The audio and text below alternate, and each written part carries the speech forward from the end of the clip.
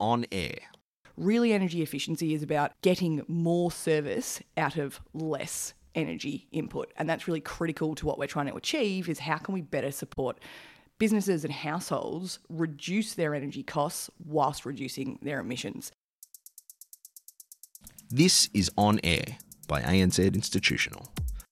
We bring you the latest market-leading analysis and thought leadership from more than 30 global markets, giving you the information you and your business needs to thrive. Welcome everyone to today's On Air, where we are talking about the release of Putting Energy Efficiency to Work, a joint report from ANZ and the Energy Efficiency Council, which looks into how efficient use of energy in Australia has been overlooked as a method of solving some pressing issues in the space. With us today, we have two experts in the field, Holly Taylor, who is Head of Projects at the Energy Efficiency Council. Hello, Holly. Hello. We also have Tsen Wong, the Head of Energy Transition in REI at ANZ. Good morning, Tsen. Good morning, Shane. The report is out today. It's a good one. Can you take us through what it says about the future in energy in Australia and what that means for business?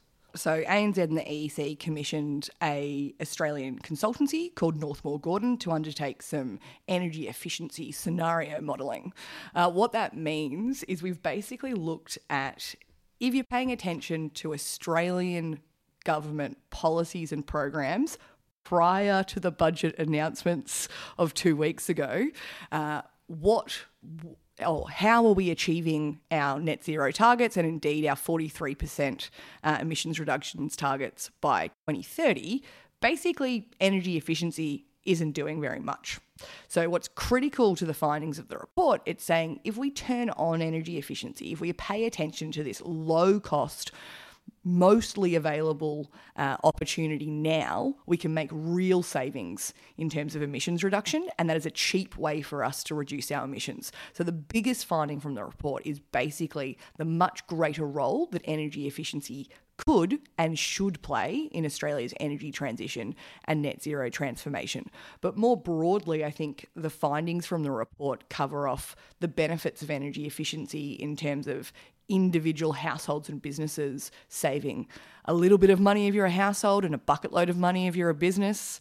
And then really critically there, in terms of that health and comfort and staff productivity levels by operating and working and living in buildings that are more comfortable through a mixture of thermal performance from things like draft proofing, insulation, double glazed windows, but also really hitting off those productivity gains from being in a more comfortable temperature, whether that's in the depths of winter or the highs of summer.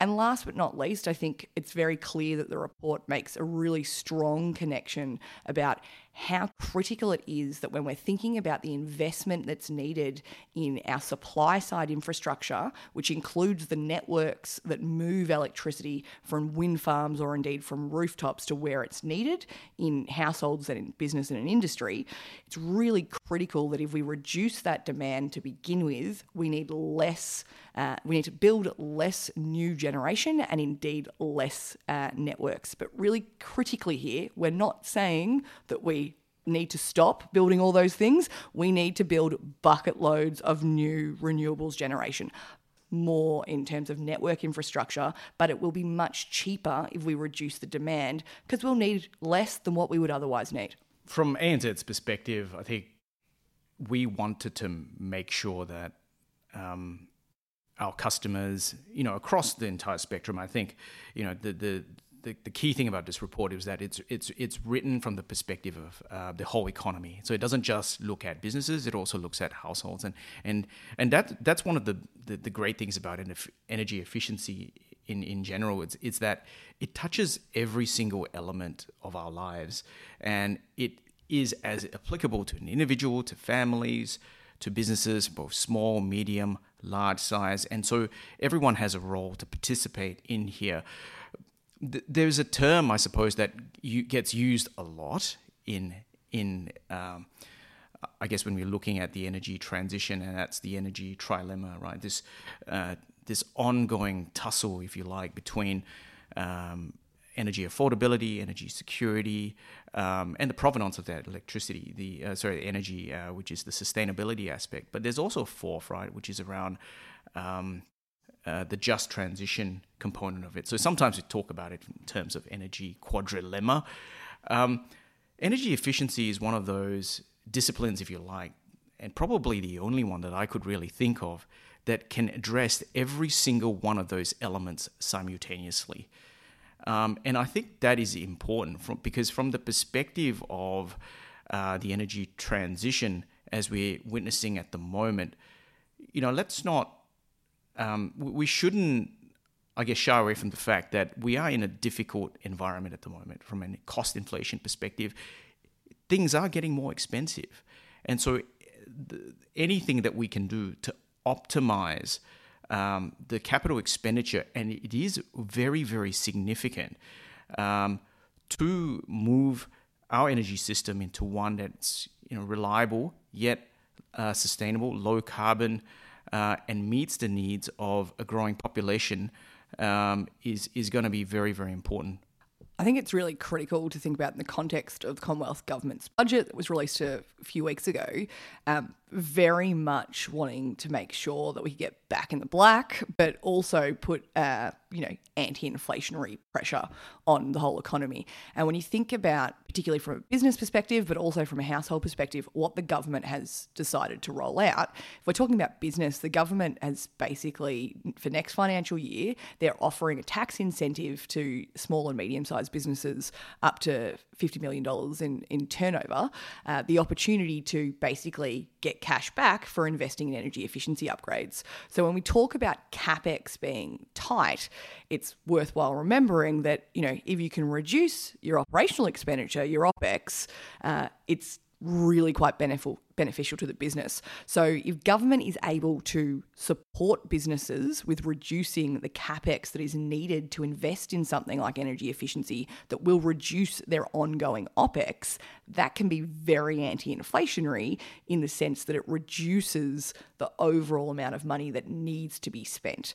And that's really, really key to energy efficiency and energy upgrades, including, rooftop solar and batteries alongside heat pumps and insulation and all that jazz. Like it's really critical to think about that interlinkage of how investing up front will pay for itself and then pay dividends to the business and indeed the household. There's another aspect of that, Holly, that I think is very dear to any banker's heart and is around risk management. And I think here the issues that we've seen over the past couple of years, the geopolitical shocks that we've observed, that's led to rampant price inflation. Now, while some of those pressures have now abated slightly, I think history would suggest that this wasn't the only price shock that we've seen in the last period of time, and I dare say it certainly wouldn't be the last. And hence, if you were a business and you were trying to manage the risks in your business, energy price risk is one of those that can be addressed through energy efficiency. And I think this is important because as we move forward through this transition, you'd still want to make sure that your businesses remain resilient to potential future shocks. There's all sorts of things you're probably going to have to deal with as it stands. And in the past, maybe these solutions weren't as widely available, perhaps, but when you combine the ability to invest in technologies like, for example, heat pumps or things of that nature that can substantially reduce your energy consumption, as well as utilization of renewable energy through either procurement or on-site generation, batteries, as you mentioned, Holly, all of a sudden you're starting to tick more than just one box. You're not just shielding yourself from operational price risk, you're also positioning your business for a more sustainable future.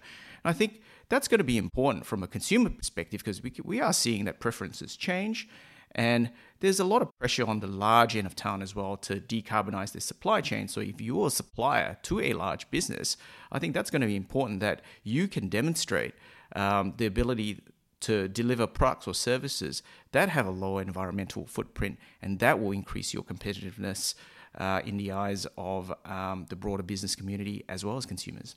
100%. And in the context in Australia where we're anticipating the next financial year, Treasury will bring in requirements for large publicly listed companies to disclose their climate-related financial risks.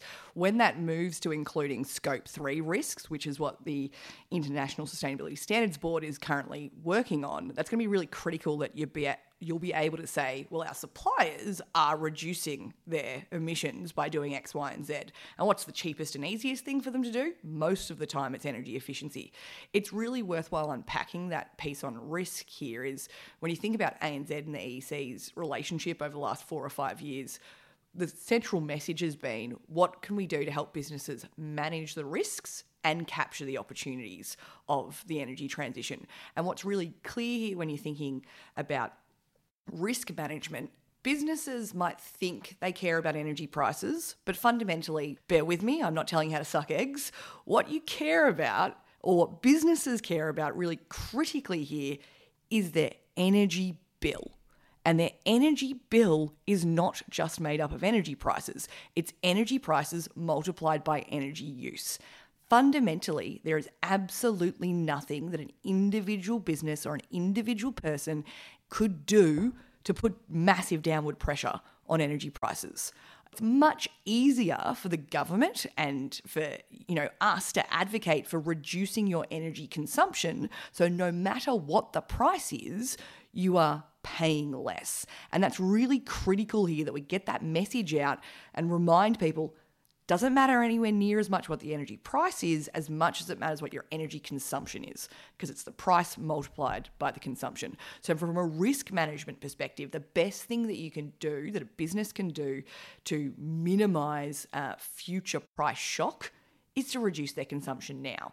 And those savings, the sooner you do those energy upgrades, the sooner you realize those savings. And indeed, in many situations, the cheaper those upgrades can be. In others, not always the case. So there are some things right now, and I'm going to go back to LED lighting, which I just need to highlight. Plenty of businesses still don't have LED lighting. ANZ does, and indeed ANZ has had a great program in terms of retrofitting its own buildings to reduce its energy consumption and emissions, but there are a lot of smaller businesses that still haven't done that. And the reason why I say LED lighting is basically the states, particularly Victoria and New South Wales, rolled out programs in Australia to reduce the price of LED lighting by basically incentivizing people to put it in, giving in subsidies. And now an LED light costs the exact same amount as a CFL light or an incandescent light. So it would be nutty to buy an incandescent or a CFL when they use more electricity. So those opportunities right now, roll them out straight away. They're as cheap as they're ever going to be. Whereas other things like stuff that is not as common, say heat pumps for supporting that mid-range temperature in terms of process heat, which technologically is totally feasible for a heat pump to support 90-degree process heat temperature, which is common in food and beverage manufacturing, which is common in Australia. That opportunity is there, but the price might begin to drop as there's more uptake in Australia. But there are plenty of opportunities that right now you might as well jump in early, because prices will go up, because inflation is a thing. And even if it's low levels of inflation, it doesn't magically stop. It will keep growing. So the key message here is jump on board early so that you can get the cheaper costs early and so that you can realise the savings sooner. Maybe we can talk about how the link between the two groups came apart and why ANZ and the EEC have partnered on it. Holly, maybe I'll start with you. So about 5 years ago, ANZ joined the Energy Efficiency Council. So the Energy Efficiency Council is Australia's peak body for the energy management sector. That means that we work on behalf of our members to advocate for energy efficiency, electrification and decarbonisation of Australia's households and businesses. We also work on ensuring that the energy management sector has the skills and capabilities it needs to deliver those energy efficiency and electrification upgrades. And we do a lot of work supporting businesses with understanding the energy transition and indeed Australia's net zero transformation. And it's within that context that ANZ Bank joined the EEC 5 years ago with a really, from my understanding, a deep desire to be able to better support ANZ's clients, particularly the business clients, with understanding what's going on with the energy transition and how can ANZ's clients better manage the risks and capture the opportunities of Australia's net zero transformation. Yeah, I think that's right, Holly, and it's been a great partnership to date. Obviously, banks have a very important role in mobilising capital and facilitating trade. And ANZ's had a really strong pedigree in financing the energy sector, and from an energy transition perspective, we've actually been at it for well over 2 decades now. Really, when we started off with the very first project finance wind farm in Victoria quite a long time ago, and since then we've obviously built up a very substantial and successful franchise in financing, I suppose, the transformation of the supply side of things. And indeed, that's still our ongoing focus because, the scale of the transformation that's required is very, very substantial. But as we thought deeper into, I guess, the kind of conversations we needed to have and the things we needed to do and to think about more deeply with our customers to really take the transition to the next level, it became very, very clear to us that, when we thought about the things we cared about most in line with the group's purpose, there are things like improving the financial well-being of our customers, as well as helping households and businesses move towards more sustainable practices. Energy efficiency was something that ticked all those boxes, and we simply could not. We simply had to pay more attention to the demand side of the equation, and that's led to, I guess, a whole range of different things that I've had the pleasure of working with you on, Holly, and most recently the release of this report. And when Tsen says the demand side rather than supply side, explicitly what he's talking about is how and when we use energy. So the simplest way to think about the demand side or energy efficiency is lighting. So if you look at an LED light bulb, it uses up to 80% less electricity than the old incandescent light bulbs. And whilst that might not seem like it's a lot of energy because it's one individual light bulb, think about how many lights there are all over the world. So really, energy efficiency is about getting more service out of less energy input. And that's really critical to what we're trying to achieve, is how can we better support businesses and households reduce their energy costs whilst reducing their emissions. And the other key thing here is energy efficiency also includes a little bit around demand flexibility. So that's, in the simplest way to put that, if you're at home, hot water systems currently turn on at night time because they were trying to soak up the excess energy use or energy supply from when everyone was asleep. But as we move to a grid that has a lot of solar in it, it's better for our hot water systems to turn on during the day and to suck up that excess solar during the day. So this idea of reducing how much energy we need to begin with, and indeed shifting the demand of when we're using that energy, either in a stagnant way with hot water systems or indeed in a dynamic way when there's increased demand for, say, heating and cooling during a heat wave. This is critical to what the Energy Efficiency Council stands for, to what we advocate businesses to do, and this is critical to how ANZ can support its clients and indeed its own staff with reducing their energy costs whilst contributing to a more sustainable future.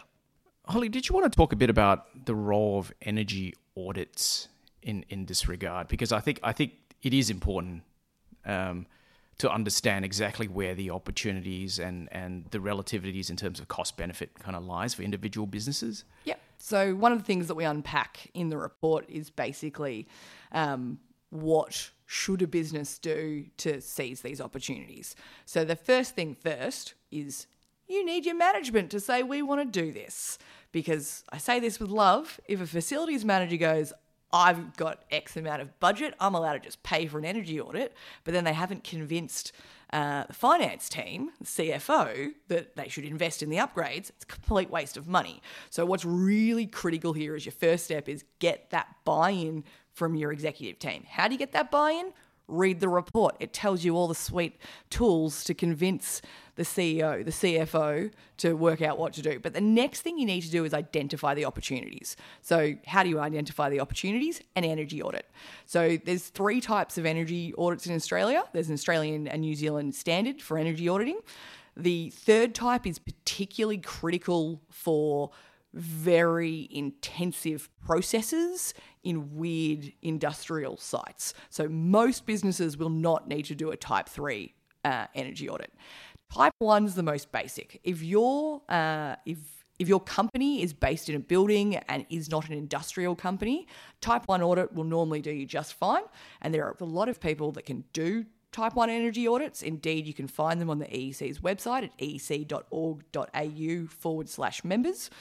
And basically a type 1 goes in and goes, oh, what's your where are you using energy? Lights, heating, ventilation and cooling, so that's your air conditioning, plug load from your computers, from your servers, what are the opportunities, or what's the probable energy consumption from these things, from these individual things, because they'll look at the overall organisational energy consumption and then they'll go, here's the opportunities.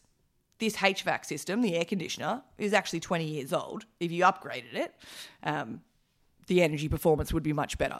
A type 2 energy audit, which is far more useful for a lot of ANZ's big customers, is really perfect for, say, a manufacturer or a miner, where it goes into the nitty-gritty and you might actually get some sub-metering of specific kit. So any energy audit will look at your overall energy consumption and go, this is a little bit high given the square meterage and the services you're providing. A type 2 is really going to nitty-gritty go into this particular process is a bit high. And that's really useful for identifying the opportunities for a business. So fundamentally, you go from getting executive buy-in, who holds the purse strings, they're saying, yes, let's get this done. You get an energy audit, which identifies the opportunities. So it could be, your air conditioner's 20 years old, let's replace it.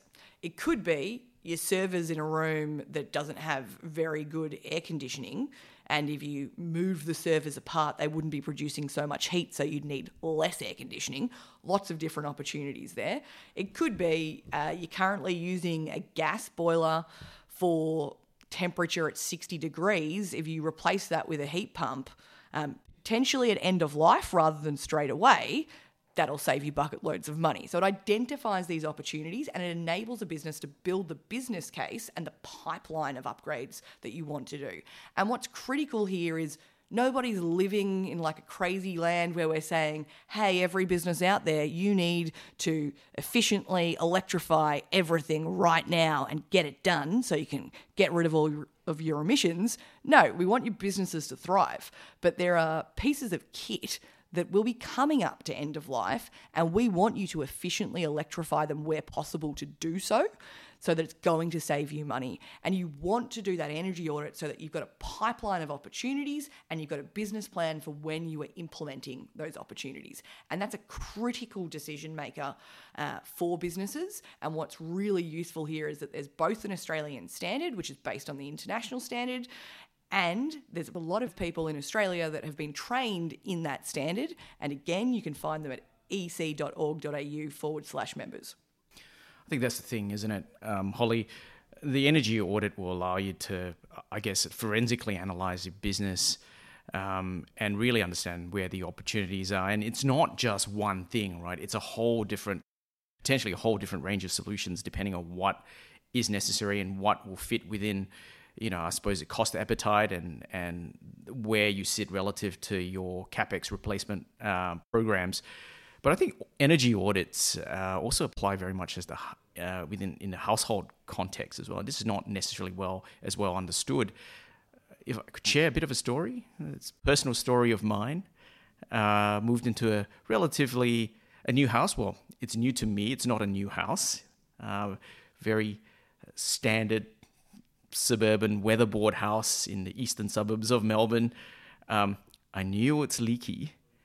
I just didn't know how leaky it was from a thermal perspective. And so I got some advice, including from Holly, paid a very small amount of money for an energy audit. And there was a gentleman that turned up at the house and literally spent 4 hours looking at every corner of the house, crawling on all fours underneath the house, crawling on all fours on the ceiling of the house, and then at the end, provided me with a very comprehensive report.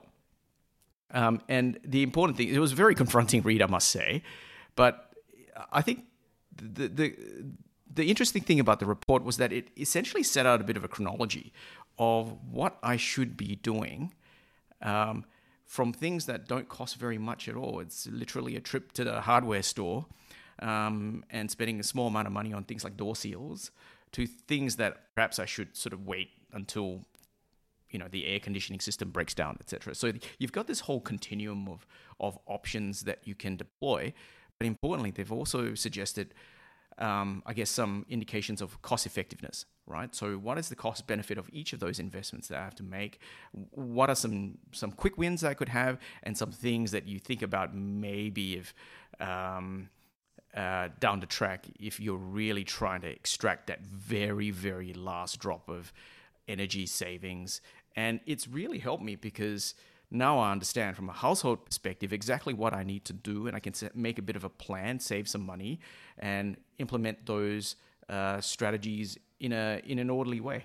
And this is really critical from a household perspective. And, I appreciate we're talking to businesses right now, but what cuts through talking about people's individual homes, that opportunity when Tsen's talking about going to a hardware store to support draft proofing, to remove that leakiness where you're losing warmth or coolth, as people like to say, so the cool in your home. This is stuff that costs a couple of $100 and you can do it yourself. Like, anybody that's been fortunate enough to live overseas, in Europe, in North America, even in developing countries, Australia has shocking homes. Now, Australia has shocking homes for one critical reason. Energy was dirt cheap in Australia for so long, so it barely cost us anything to heat and cool our homes. But you are talking about stuff that costs a couple $100 and can improve the temperature in your home by a few degrees, right through to things that can cost, up to $10,000 for, say, replacing your hot water system. But the reality is you replace your hot water system at end of life. The draft proofing you can do right now. And that's really critical, same in businesses, of going, what can we do straight away? And some of that stuff is turning off lights at end of day, which I know sounds really basic and you'd think businesses aren't doing this, but no, businesses are still doing this. It's also opportunity when you've got a lot of refrigerators. If you're not opening those fridges at night, you can turn the thermostat higher, because it will keep the cool in the fridge because you're not opening the fridge. So there is opportunity here, and it can all be automated. This isn't a thing that you need people to manually turn off lights and manually play with fridge temps. This can all be automated, and honestly, it's not that expensive compared with some of the bigger ticket things you'd think about, like putting a giant solar array on your roof or investing in batteries. The controls opportunity with energy efficiency is quite substantial and can often lead to 10, sometimes 20% in energy savings just by implementing good controls. That was On Air by ANZ Institutional. Be sure to like, follow, or subscribe to hear more. This podcast is intended as thought leadership material. It is not published with the intention of providing any direct or indirect recommendations or to influence any person to make a decision in relation to any financial product or class of financial products. It is general in nature and does not take account of the circumstances of any individual or class of individuals. For further information, please refer to the full disclaimer at institutional.anz.com.